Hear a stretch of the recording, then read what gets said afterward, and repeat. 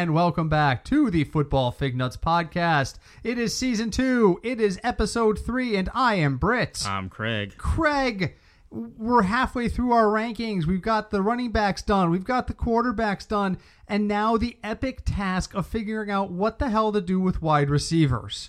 No one knows. No one knows. So quarterbacks. No one knows. A question mark about bajillion quarterbacks. This guy's coming back from injury. That guy's going to be great. That guy's not going to be great. Tom Brady's older, even though he's got magic pajamas. Running backs, everyone's injured or has an injury possibility. Wide receivers, is this the part where we talk all flowers and sunshine? Is this finally the happy episode? I'm going to go with no because there's a lot of drama. There's a lot of quarterback changes. So, yeah.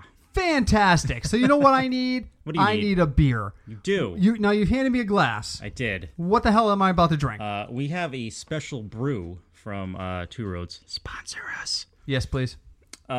This beer is actually an ale with honey that they grew, or you don't grow honey, but raised. Cultivated their own honey. I don't know. They have their own beehive. Deb, let us know. You're good with words. Hi, Deb. Yeah. Hi, Deb. So this is an ale with honey. It is 7.6%. Oh. It is a craft bottle. So Britt and I kind of split this. He has less than I do. So this is like a pint of beer. Yes, and I have another beer after that. So I'm fine with that. We do have another beer too. Yeah, they do. They in addition to growing their own hops. de CT. I think it's Bière de Connecticut. There you go. Bière de CT. In addition to having some of their own hops that they grow on site, and they've worked with Sacred Heart to capture wild yeast on site, they've also have, I think, 3 beehives on site. Is it on site or is it somewhere else? It's in the very back. Okay, so for those of you who know Two Roads, there's the building. There's what I call the secret parking lot in the back that no one ever uses. Well, it's become more popular now, but back then there's like 30 spaces. There's the one behind it, and then there's the hop yard, right? There's the big green area where they do special events. Yeah. If you walk down the string of hops that grow along the side of the shed, right, and you go all the way to the end, you will find the bees being kept in a blocked-off area. You'll find the beehives, just so you can see them from a distance. I don't think you can get within like 25, 30 feet of them, and probably a good thing that you probably can't. Shouldn't. But they're there. Our friend Jasmine took us down there one time and was like, yeah, this is where they grow this is where they grow that. This is kind of the area that they don't let people back into. And I'm like, great, we're going to get kicked out of Two Roads because I like coming here. So, all right, so you just took a sip of it. What's that? The day you get banned from Two Roads. Oh, God, are you kidding me? I'm done with the podcast then. All right, so sip it first. You go ahead. Tell me what you think of it. You're looking at it, holding up to the light. He's taking a nice big sip. Let's see what Craig thinks. Oh, he's taking a nice sniff of it after he's tasted it. The honey is very subtle. But you can detect it? You can taste a little bit of it. It's a little bit sour. Oh, God. It's a little bit sour. Britt is not a fan of sour beers. I hate sours. See, this is why we need to start the YouTube channel, because what is about to happen is going to be visually hysterical no matter how I try to hide it. It's going to be visually hysterical because I don't handle sours well, so here I go. All right. Britt only has a little bit in his glass. It smells like a Saison. It does. It's light. Light definitely light. There's a lot of light penetration. There's a lot of light penetration. It's almost like, I'd say Bud Light in its darkness. It's very light. All right, here we go. All right. He's taking a swig. And he's swishing it. Okay, it's not as sour as I thought it was going to be, but right. I see what you're saying. Ooh, the honey comes at the end. Yeah. Like right at the very end. Yeah, it's like you were having tea with honey in it, and you get it like... Yes, that's exactly what it's like. Coat your throat. So that's it's a good beer if you're sick. Yeah, I think. You know what? We'll find out. I'll call Ryan and see what his thoughts are. If this is something. These bottles were numbered, so this bottle is numbered 246. Does it say out of how many? Does it give an upper end? It does not. Then that means they just kept bottling and numbering until they ran out of space. That's true. So, yeah. All right, I'm going to finish this guy off, and then we're going to get up to wide receivers. Oh, no, we're not. We're going to talk about burning hot take questions. Yes, we are. So just so everybody knows, we're going to play this episode a little bit by ear. There is so much to talk about with wide receivers. We may get it done in one episode. We may not. So we may just voluntarily cut it off at 45 minutes wherever we are or at a logical ending point and say, okay, we'll be back and bring you the second half of this. We seriously could sit here for 2 to 3 hours talk about wideouts. There's a lot of wide receivers, and you figure on a fantasy team you're starting at least 3. Well, say at least 2. Some flex leagues there's 2 in a flex, but right. Yes, that could be a wide receiver in the flex. Yeah, and the weird thing is there's a couple upper echelons, there's a couple tiers in my mind and I do have the consensus rankings right here. But beyond that, there is hodgepodges of groups of guys that you need to know about out there, because there's a lot of guys who have a lot of potential to be really good this year. So it's going to be one of those things where we kind of have to keep an eye on it. Excuse me. Okay, so bring hot take questions. Giving or receiving? I'll give. All right, what do you got for me? All right, this is a quick question about receivers. Okay. Do you believe that the third-year receiver is at his prime breakout year? You know, I read somewhere that statistically it's a myth that if you look at third-year receivers in general across the board, there isn't a significant difference between second and third-year output. But yes, I mean, from the eyeball test, which I don't generally follow, it does seem like third year is like the time to shine. But yeah, I mean, statistically, it's like, no, it's not statistically significantly different from the first 2 years. The increase is the same. So I don't know. I think the third year thing is kind of out there. Why? Who's going into the third year that you got your eyeballs on? You know, I really wasn't sure because I just really started looking at receivers today. But while doing that, I was thinking, I didn't look it up yet, like who is I think Michael in the Thomas. third year. Michael Thomas is going into his third year. Is he? Yeah, because he played the first year with Cooks. And then last year, yes, because I drafted him as a rookie, and I've had him for 2 years in a row. So I'm reasonably sure Michael Thomas is going into his third year. ODB is going into his fourth. Yes. So he doesn't count. And he got hurt last year. So, I mean, if you want to say third season where he actually played a little bit, I guess this could be his third season in a manner of speaking. So, so it's, you're right, Michael Thomas. Anybody else? Tyreek Hill. Oh, wow, that's a big one. And then there's a bunch of people that really haven't heard of. I've heard, there's Sterling Shepard. Okay. But Josh Doxson. Yep, from Washington. Corey Coleman. Yep, in Cleveland. Robbie Anderson. The Jets, yeah. Yep. Chester Rogers. Yeah. Willie Snead? Really? No, Willie Snead. No, that's got to be a typo. But then the rest of the names kind of drop off. Yeah, okay. So the problem with saying any of those guys can ever break out is I think Michael Thomas and Tyreek Hill have already broken out. So, I mean, can Tyreek, if third year is always or is usually statistically better than the second year, what the hell are you expecting out of him this year? Like Jerry Rice-esque numbers? I mean, probably. You're talking about record breaking, so I don't buy it. What do you think? Is there something to the third year thing? I just think the third year you're finally like in a groove. You finally know what you're doing. Because when you come in as a rookie, like everything is so different from college. Like I don't expect a lot out of rookie receivers. Okay. The second year you're finally getting your footing, so I feel like the third year is when your receiving career takes off. Does quarterback changes factor into that at all? Do OC changes factor into that at all? That's definitely a factor. I mean, think about Sterling Shepard. I mean, there's been so much change around the Giants. I mean, they had 2 years, for the last 2 years, they had, what's his name? Slick back hair dude they fired midseason. Oh, yeah. Who's that guy? Yeah, McAdoo. Ben McAdoo. There you go. Took me a minute. It's been a long day. I didn't even tell you this yet, but I'm working on 4 hours sleep. Nice. So if I literally fall asleep, if you hear a large thud on the mic, that's probably my head. Or the cat killed him. Either way, my head hits the mic, I'm probably done. So I don't know. Does Sterling Shepard do for a significant, not even necessarily a breakout, but a significant improvement? Maybe a little bit, but I guess this gets into the whole ranking thing in general. I don't really know what the Giants are going to be like. They now have like a starting stud running back. Yes. How much is that going to change their offense? And that's something we're going to talk about when we get into the rankings and I talk about OBJ. Right.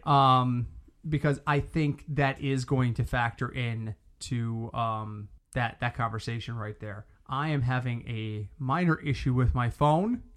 At least he remembered it this time. Please stand by. Last week he forgot it. Yes, which was a nightmare for me. Okay, here we go. All right, phone issue is... my phone also serves as our timer, so it's kind of important. All right, so question for you. I posted an article yesterday on our excellent good friend Josh Gordon. Did you hear the news and or have a chance to check out the article? I read your article last night. Okay, fantastic. Hope you enjoyed it. I did. We had a nice spike in traffic to the website because I put out the article and I shared it with a bunch of industry folks. And my response to what I said to them on Twitter is, here's an article on Josh Gordon and understanding anxiety issues. It's not really on topic for fantasy football. So if you feel like your audiences would benefit from reading a little something on the background of anxiety, share it. And like instantly, like 8 of our industry friends shared the freaking tweet. Nice. So yeah, so it was nice that people got there. I argue in the article, and you'll hear about it in the rankings, that the news that Josh Gordon is not going to show up to camp on time, right, does not move the needle for me one way or the other. It is neither a plus nor a minus in my rankings. Right. Does the news that Josh Gordon is going to miss the opening of training camp, but feels he will be ready for opening day, change where you rank him at all? For the reasons he has, no, it doesn't. The reason for his position in my ranking is because he's on the Browns. That's fair. That's nothing to do with what's happening with him right now. We talk about question marks. There's a lot of question marks around the Browns. They look good on paper. If the Browns won 10 games this year, now keep in mind they won 0 last year. And the year before that? Yes. Yeah. So let me ask that question as a follow-up. What's the shock number? I tell you the Browns win X number of games, and I keep increasing it by 1. At one point, you sit there and go, wow, that's... So if I told you the Browns are going to be 5-11, you'd be like, I can see that. Yep. But if I told you they were going to be 6-10, you'd be like, I don't know, man. Yeah. If you tell me they're going to be 8-8, I'd be like, no. I think this team, if it comes together the right way, and I'm not saying it will, I'm saying if, I think this team could win 10 games. I do. What am I predicting for them? I'm predicting 6 to 7 wins. That's my personal prediction. But 10 won't shock you. But no. 8 would shock me. If they go 8-8, it would shock me. If they're 8-3 after the first 11 games, I would expect a complete meltdown in the back end, but I would not be shocked. Don't forget that, Kansas City has a couple of times started off like 5 or 6-0. I mean, never forget the year they started off 10-0 under Elvis Gerback. They went 13-3. They lost 3 of their last 6 games and exited in the first game of the playoffs. They had a bye. They played a home game and lost. Yep. Sometimes teams can shock you. They can come out of nowhere and shock you a little bit. And I think that the Browns have that potential. I just don't know that it's going to happen. They're an absolutely fascinating team to look at right now, though. So I agree. Gordon is not moving at all in my rankings.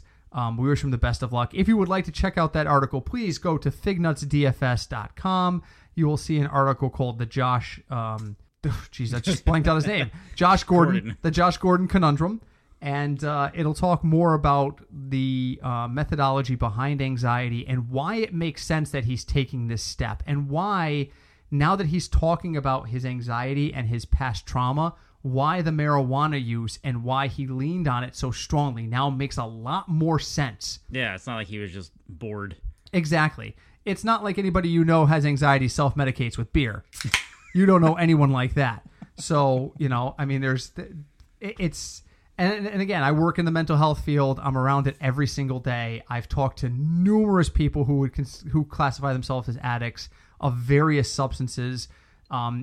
There's a common theme there. A lot of self-medication goes on, and it definitely sounds like that's what Josh is talking about happening. And now that he's not self-medicating, that's the problem. It's a problem. Everyone's like, well, if you're having a problem with drugs, why don't you just stop using the drugs? That's not how that works. No, your body acclimates. Your body is constantly looking for status quo. If it's learned status quo comes every time you smoke, or every time you drink, or every time you pop that little pill, it's going to try and create a situation to make you do it. That's what craving is your body sitting there saying, you know what? I brought us down because I figured you were going to get us high tonight, and now we feel like crap. So you better smoke and feel better, or you better take some sort of illicit drug to bring your upper, because otherwise we're not going to feel right. And You'll hear that from addicts. Oh, I stopped drinking to feel good a long time ago. Now I drink just to feel normal. Right. You hear that. You reach that point, folks, reach out for help. And don't call that addiction network BS that's on the TV. I see that guy all the time, and I want to throw something out. Well, I mean, that guy makes that sound like a vacation.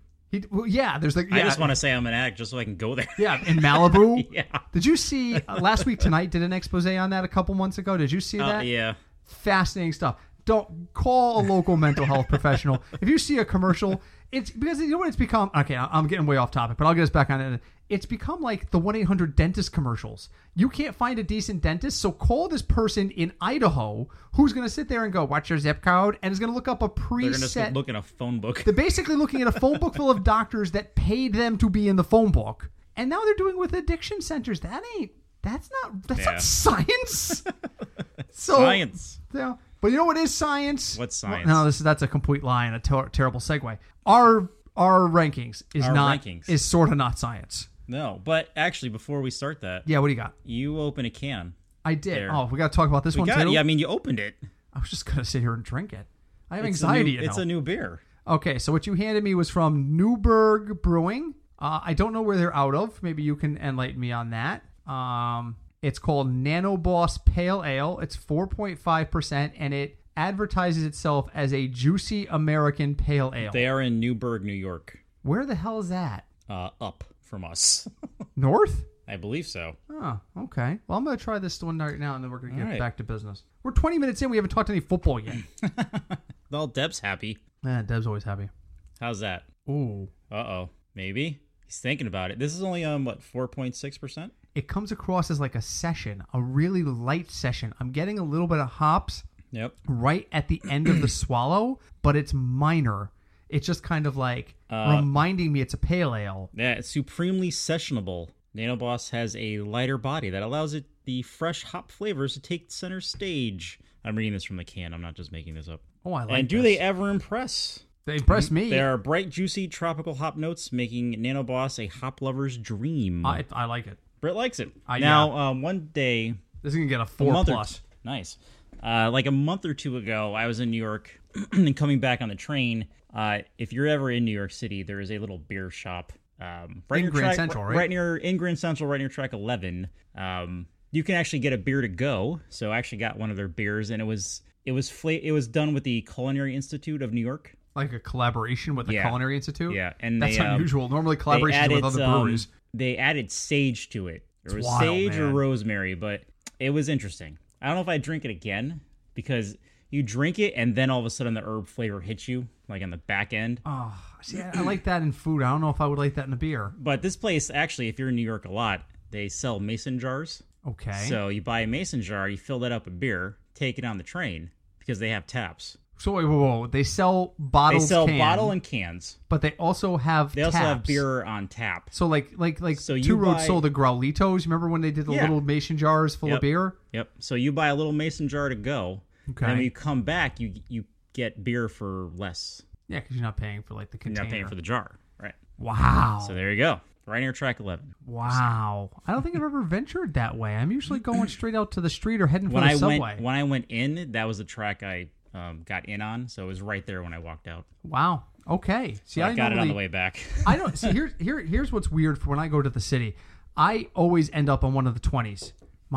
Really? My trains always get off or board on like track 25, 26, 23, always right in that center area of the terminal. So I Right. usually just walk in the door and head straight for, well, first I head straight for a kiosk, but then I see, oh, I'm on track 23. I head straight for the center terminal because I know the 20s are right off of there. So anyway, all right, we're 20 minutes in. We need to talk about our wide receiver. Well, that made Deb happy. That made Deb happy, and who knows? Maybe there'll be more to make Deb happy as we go on. Probably All right, not. so I have in front of me the consensus rankings. Myself, Craig, and our good friend Cinch, all ranked. I told folks, give me the top 20, because I figured there'd be enough variation that it would go beyond that. I was wrong.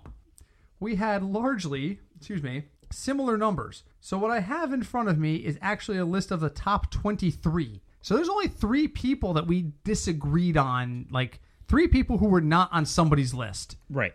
That's weird. That is weird for us. That's very weird for us. So the number one is what most people are talking about as the number one wide route in football. He arrived at camp earlier today via helicopter. Jeez. Craig's good personal friend, Antonio Brown of the Pittsburgh Steelers. All 3 of us have him at number 1. Yep. Craig is looking for something to help him open I his don't have beer. nails. Neither do I. I bite my nails, but I have fat little digits that can get cans open usually. So, But anyway, go on. yeah. So I was going to throw it to you there, but I'll let you get your beer open first. Here's the thing. You can say what you want about Antonio Brown, but I was reading fantasyguru.com today, and he brings up one very solid point. In the last 5 years, do you know what the lowest position among wide receivers that Antonio Brown has finished in the last 5 years? The lowest he's finished? His worst wide receiver finish is wide receiver 5. He has been the top wide receiver 3 straight years. And before that, even when he was not the top wide receiver, he was no worse than number 5. Yeah, there you go. That'll make you pop a beer. So how can you argue with that?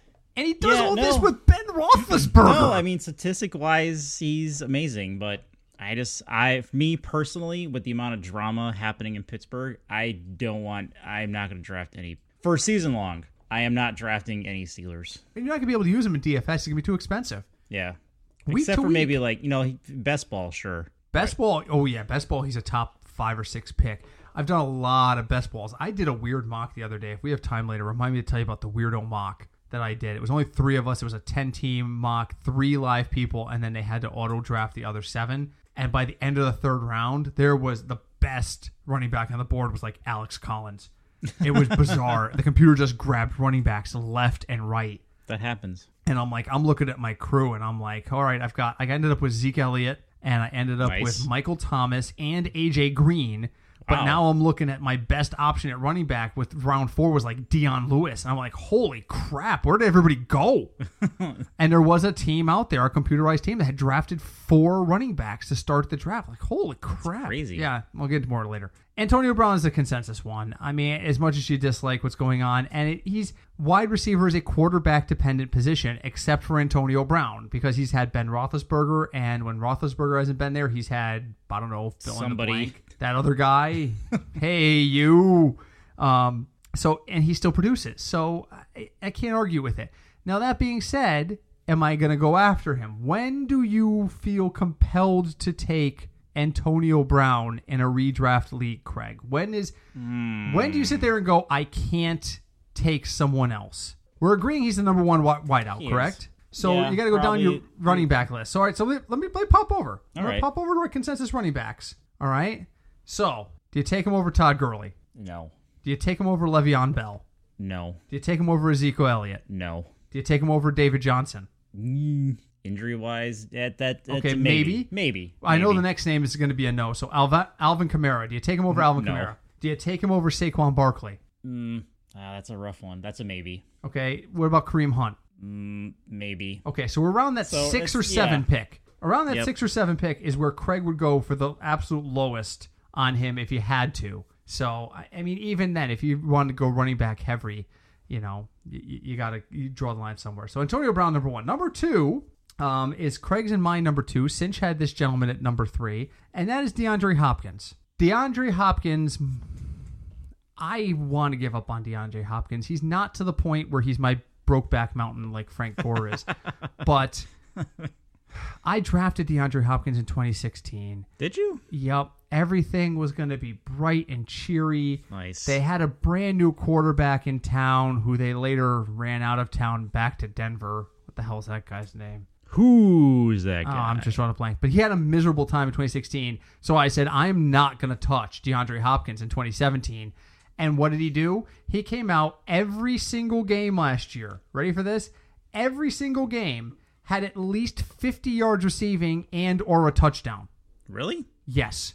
So think about it. In a 4-point touchdown passing PPR league, that's a minimum of 5 or 6 points every single week. That's the floor is 6 points. The floor. Now, that's not great, but I mean, if he catches 2 for 25 and a touchdown in a full point PPR, that's 8 points. That's better than a lot of the guys in the 20-plus range are going to get you. He's consistent, and his consistency was back. I was not aware of those stats. Yeah, I know. I did. I think some of the sites out there I look at, they're like, yeah, it's hard to believe, but yeah, he did this. So he bounces back in 2017. Is this a continuation in 2018 with Deshaun Watson coming back, or was 2017 and 2015 aberrations? I think this is a continuation. They're not I feel like they're right on the edge of being a really good team. Houston, yeah.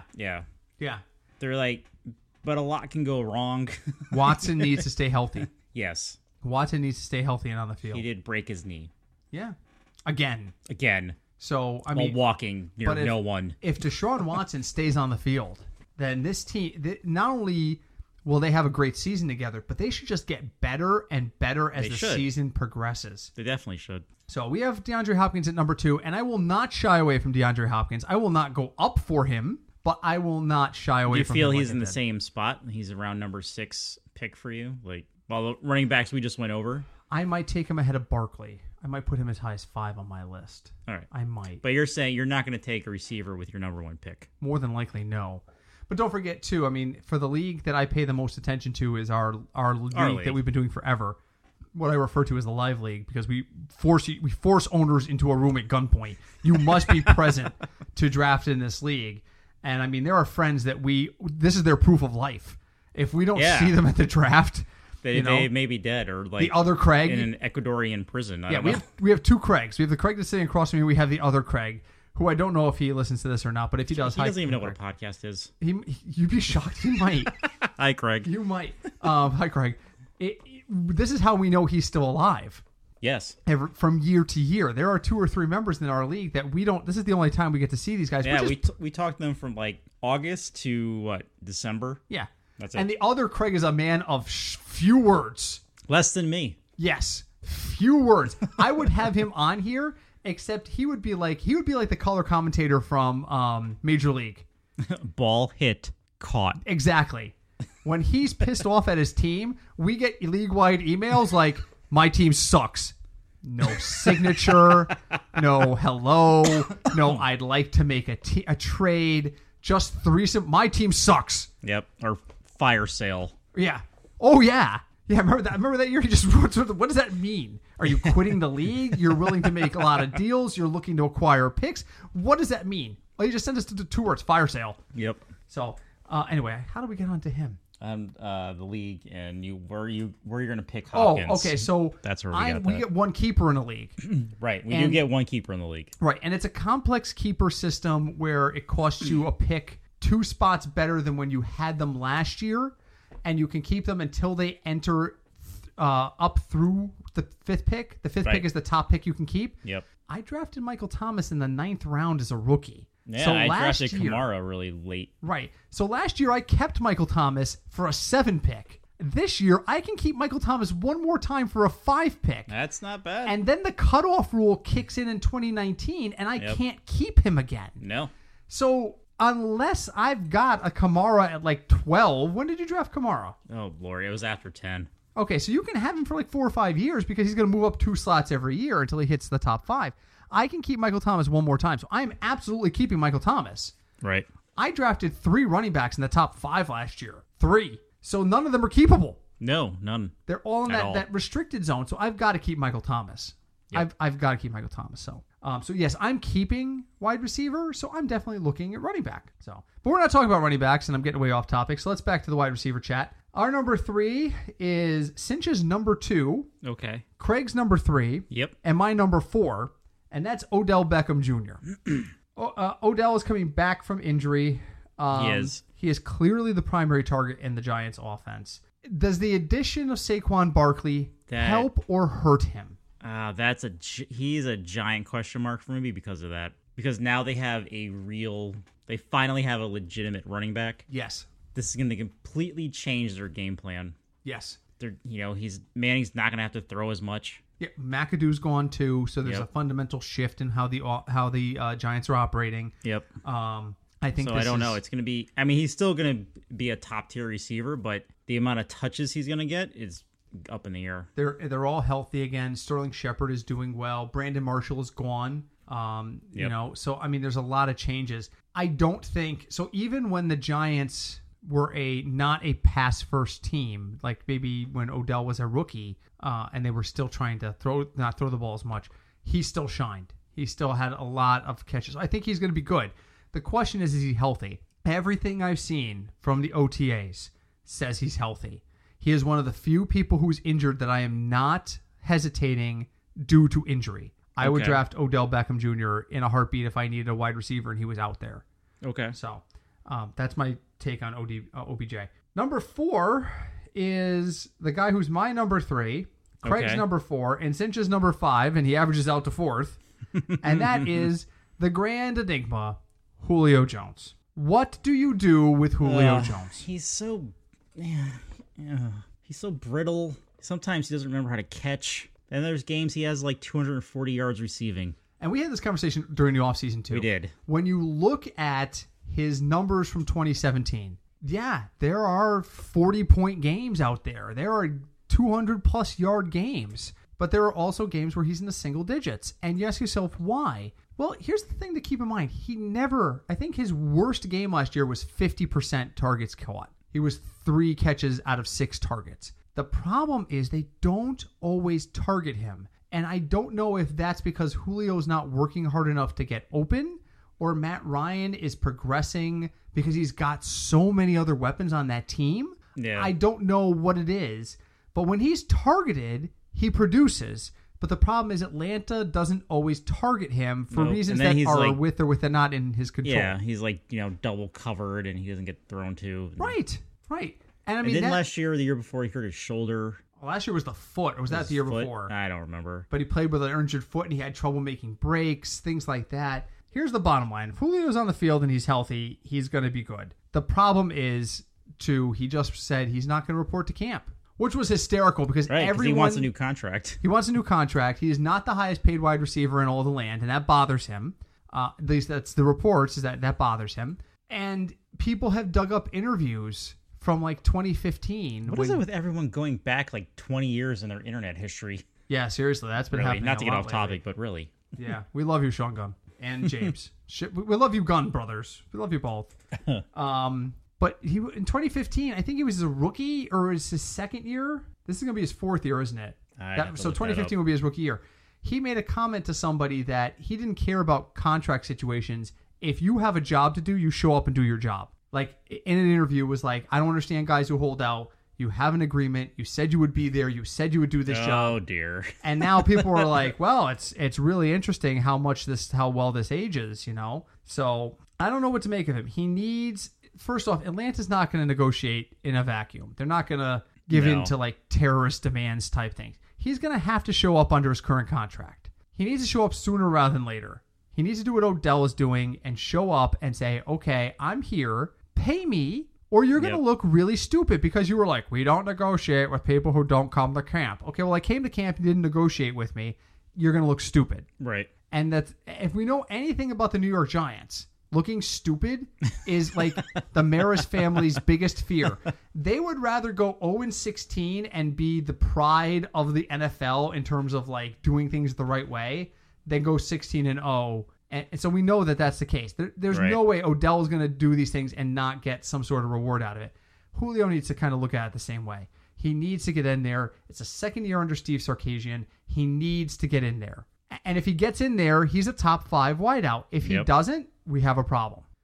So, all right. Number 5 is my buddy, Michael Thomas. We don't need to talk about Michael Thomas because I am taking him in all drafts across all formats. So Drew Brees is still throwing the ball. Yep. Anyone listening to this does not need to worry about Michael Thomas because if you're in a league with me, I've already selected him.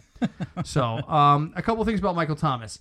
Last year was a little bit of a regression in the second year, but don't forget, the first year, no one was talking about the rookie Michael Thomas. Well, people were talking about him, saying this kid could be really good, but defenses weren't keying in on him the first couple weeks of the year because there was this guy named Brandon Cooks who was supposedly the future in New Orleans. He was for a little bit. And every time you double covered Cooks, Michael Thomas was catching the ball. Yep. And Michael Thomas is tall and he is fast and he has no problem going up to get the ball.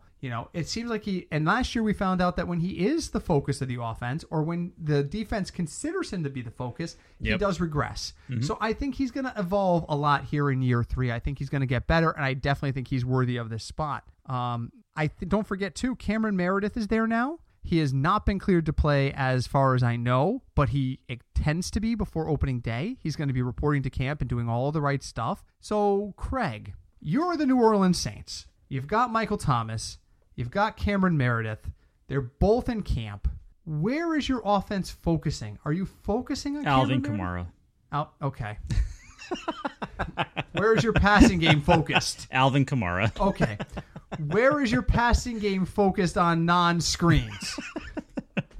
That would be Michael Thomas. If you say Alvin Kamara one more, I thought about it.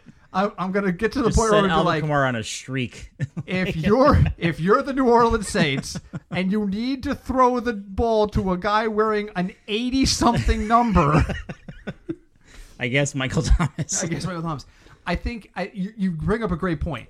That's part of the blessing and curse of the New Orleans Saints offense is when Alvin Kamara and for that case Mark Ingram roll out and look like they're running a screen route. What do you do? You do you have cover? to keep a linebacker up. Yeah. You have to. You don't have a choice. I mean, you could not cover them, and then you have there's to. 20 yards. I heard one guy say the best way to counter when you think a screenplay is coming is to run a delayed blitz to the side you think it's coming with a linebacker. Because if the running back rolls out that way and the linebacker is hesitating, an outside linebacker is hesitating before starting the blitz, that gives him the split second to make the decision to go into the backfield and cover that guy. Yep. So if you can somehow force pressure with one less guy and get that guy out, outside linebacker is usually pretty quick. If he can step in front of that guy who's the dump off and it's not a crisp pass, that's 6 the other way. Yep. That outside linebacker is going to pick off that pass and go the other way.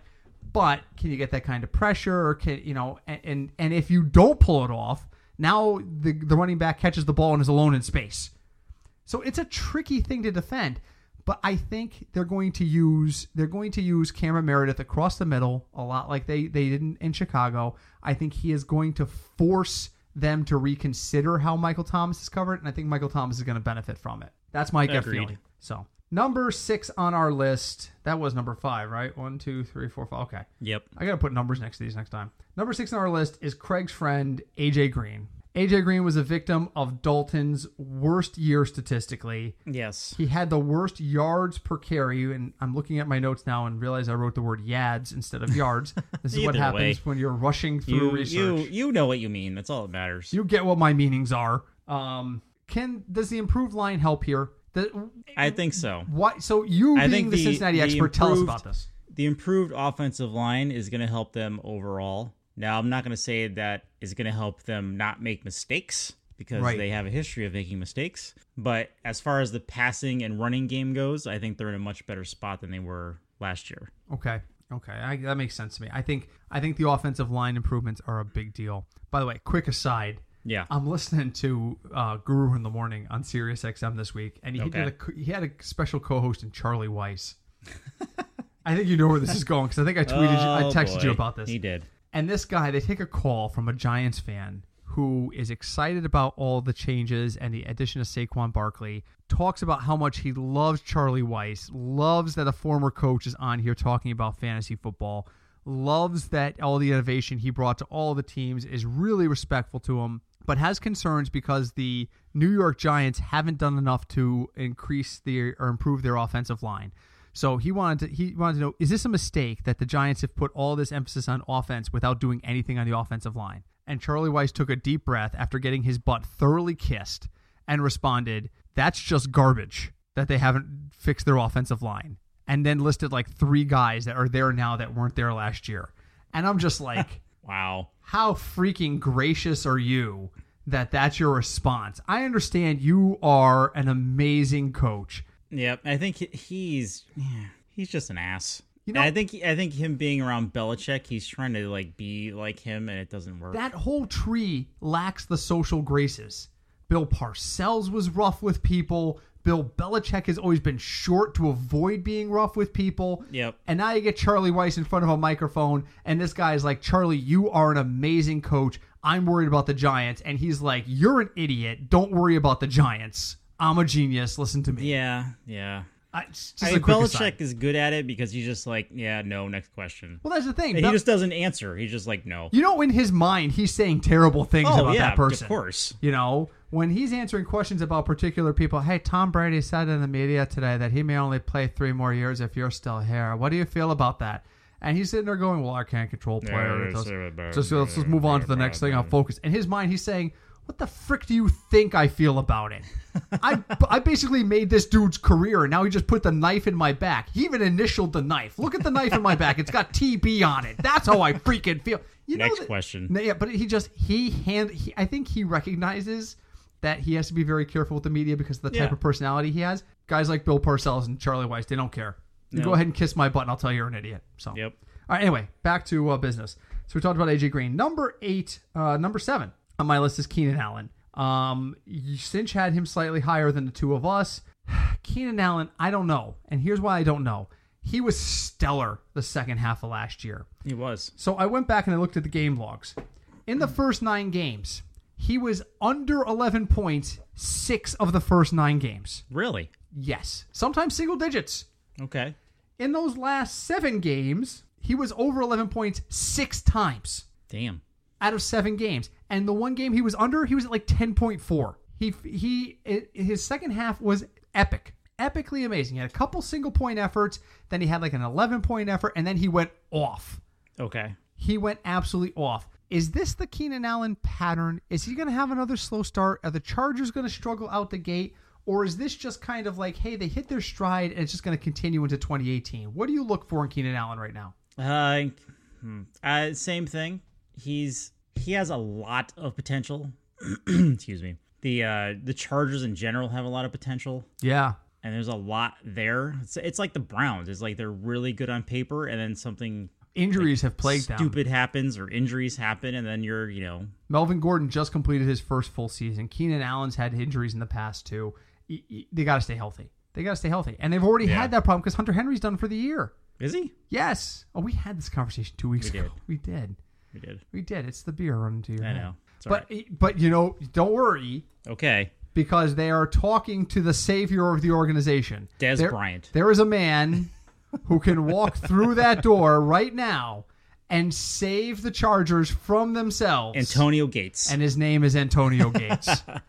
And the word on the street is that they are talking. Is that Gates will come back, but Gates wants to play and Gates wants to be involved in the offense as much as he can be. And he felt like last year they forced him the ball until he got his touchdown record, and then they were kind of like, all right, you go ahead and block. We're going to try and train this Hunter Henry guy up. Yeah. And he doesn't want that.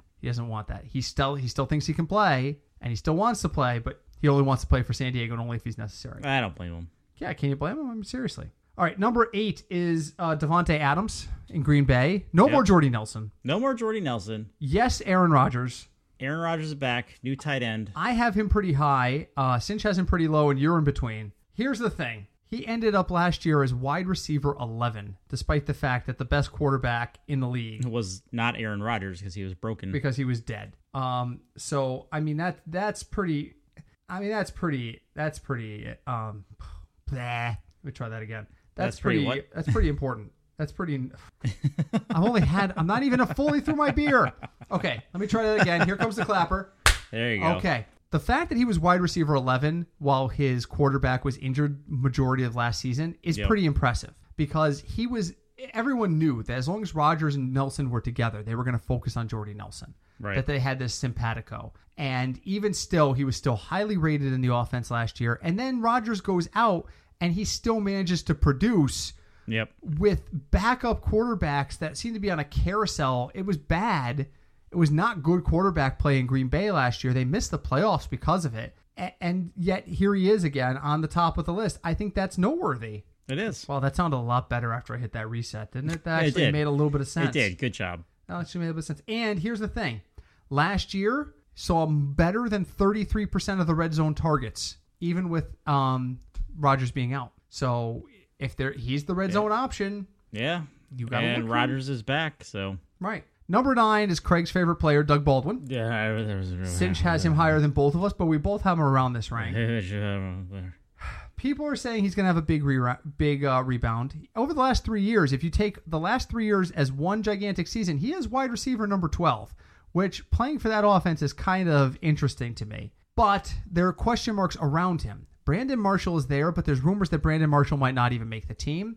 Tyler Lockett has always been this guy that might be really good and has sometimes the occasional game. Depends on the week. Tyler Lockett's a great best baller DFS guy. Seriously, if you get him on the right week, he's fantastic. But is Doug Baldwin going to have the consistency to be a top 10 wide receiver this year? I am never drafting Doug Baldwin again. Wow. See, I said that last year about DeAndre Hopkins, and he burned me. Can't do it. He burned me. Again, because it goes with it just goes with their offensive style. It's the same thing in Carolina. Mm-hmm. He's Russell Wilson. He's gonna look for passing, but if he doesn't see it like within 5 seconds, he's gonna run. Mm-hmm.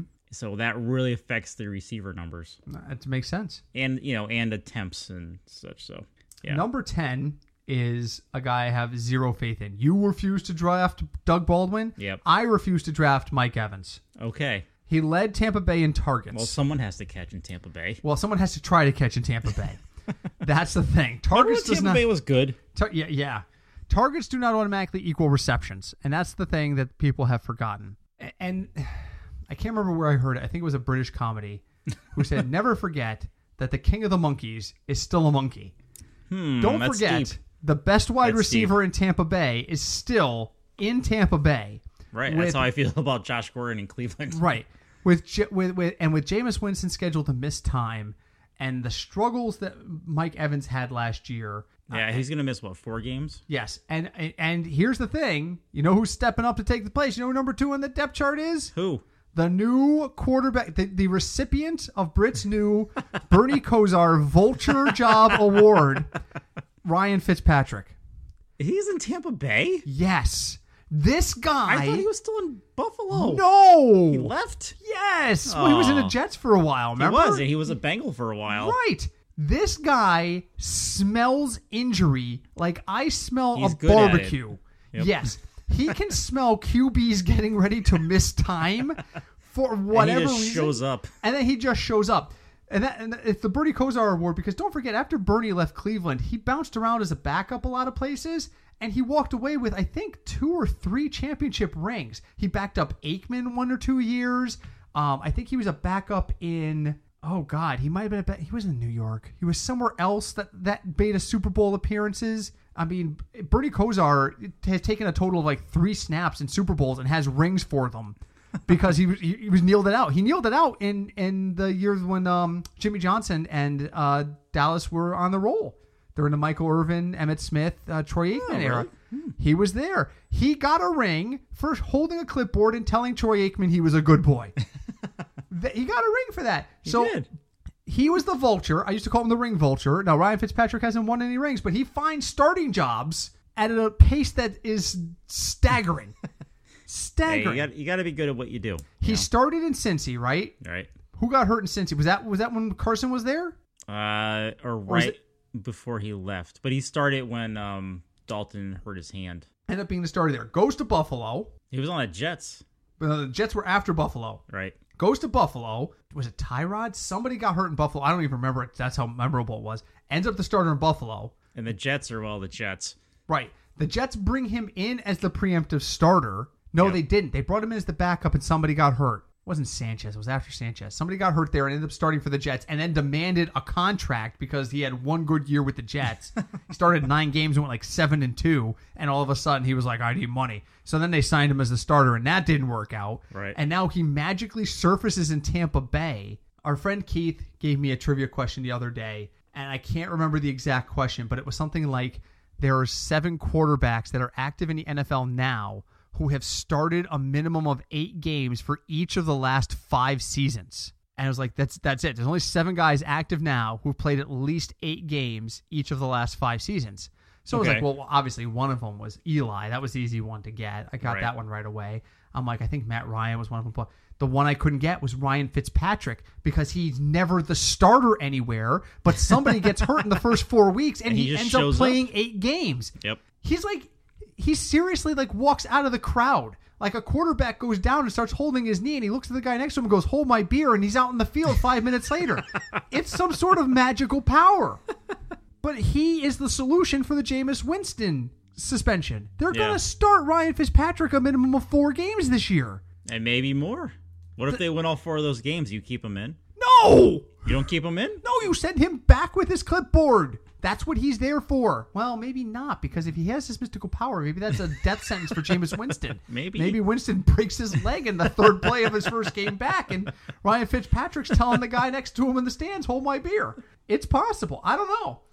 But my whole point on this rant was this does not bode well for Mike Evans. None of this bodes well for Mike Evans. It never does. Never does. So I am not high on Mike Evans. That's our top 10. And believe it or not, because of my rambling side things on things like Ryan Fitzpatrick and Charlie Weiss, we are out of time. Oh. So what we will have to do is we will call it here. And the next time you hear from us, we will be discussing the next 10 or so wideouts. It was partly distraction. I'll apologize for that if you don't like the distraction in our podcast, but there's a lot to talk about with these guys. There's a lot of questions around them. There is. And so I'll end with this. Craig, you have the list in front of you? I can put it back in front of me. Okay. So really quick, our top 10 starting with number 1 is Antonio Brown, DeAndre Hopkins, Odell Beckham Jr., Julio Jones, Michael Thomas, AJ Green, Keenan Allen, Devontae Adams, Doug Baldwin, and Mike Evans. Right. Where is the cliff? Not the end of tier 1, but the, oh my God, I can't believe that's the next guy down cliff for you. Out of those guys, Yes. or like someone we haven't mentioned? No. Going down those top 10, where is the first cliff for you? Probably Baldwin. Yeah, I'm in the same boat. I mean, the top 8 are all very similar. I mean, there's a gap between after Julio to Michael Thomas. That's a tier ending to me. Yep. But then Michael Thomas, I'm okay with. AJ Green, I'm okay with. Keenan Allen, I'm okay with. Devontae Adams, I'm okay with. Doug Baldwin, Mike Evans. That's like, Yeah. Now I'm looking tight end. I mean, so Yep. I mean that's really where the first cliff is. So. All right, so we will wrap it up here. We will come back with wide receiver section number 2 as soon as possible. Final thoughts. This past week, surprisingly and shockingly, Tony Soprano passed away. Yes, not Soprano. He started his career not too far from us. Sperano. Tony Soprano is a fictional character. Yeah. No, yes, he started. He was a head coach at University of New Haven, was he not? Yeah. And he was the guy. Wasn't he the guy? My history teacher in high school was the defensive back coach for him. No kidding. Yep. Now, wasn't he the guy who invented the Wildcat essentially? He did. He was in and Miami, right? He had Miami. He brought it to Miami, and he won 11 games. Yes, because no one knew how to defend it. They're like, what the hell? They just hiked the ball to a running back. Yeah. I don't know what to do. Yeah, and then when they started to figure out, okay, that running back may be in a position to get the ball hiked, they started doing flea flickers where the running back would catch the ball and then throw it to the quarterback, and now what the hell to do? It was tricky, and yes, when it got figured out, it was not very effective. But was it innovative? Oh hell yeah, it came out of nowhere, and it made Miami no one knew relevant. how to defend it really. Yeah, and it made Miami relevant for a brief period of time, and I think they won the division that year too. They might have. Or they at least made it to the playoffs that year. So, yes, rest in peace, Tony Sperano. Sorry. Yes, Sperano. Yeah, beer. I'm not worried about it. So yeah, that'll be my final thought as well. We'll go with God with him. So we will be back ASAP with the second half of the wide receivers. Until then, I am Britt. I'm Craig. And we are the Football Fig Nuts Podcast. Have a great week, everybody.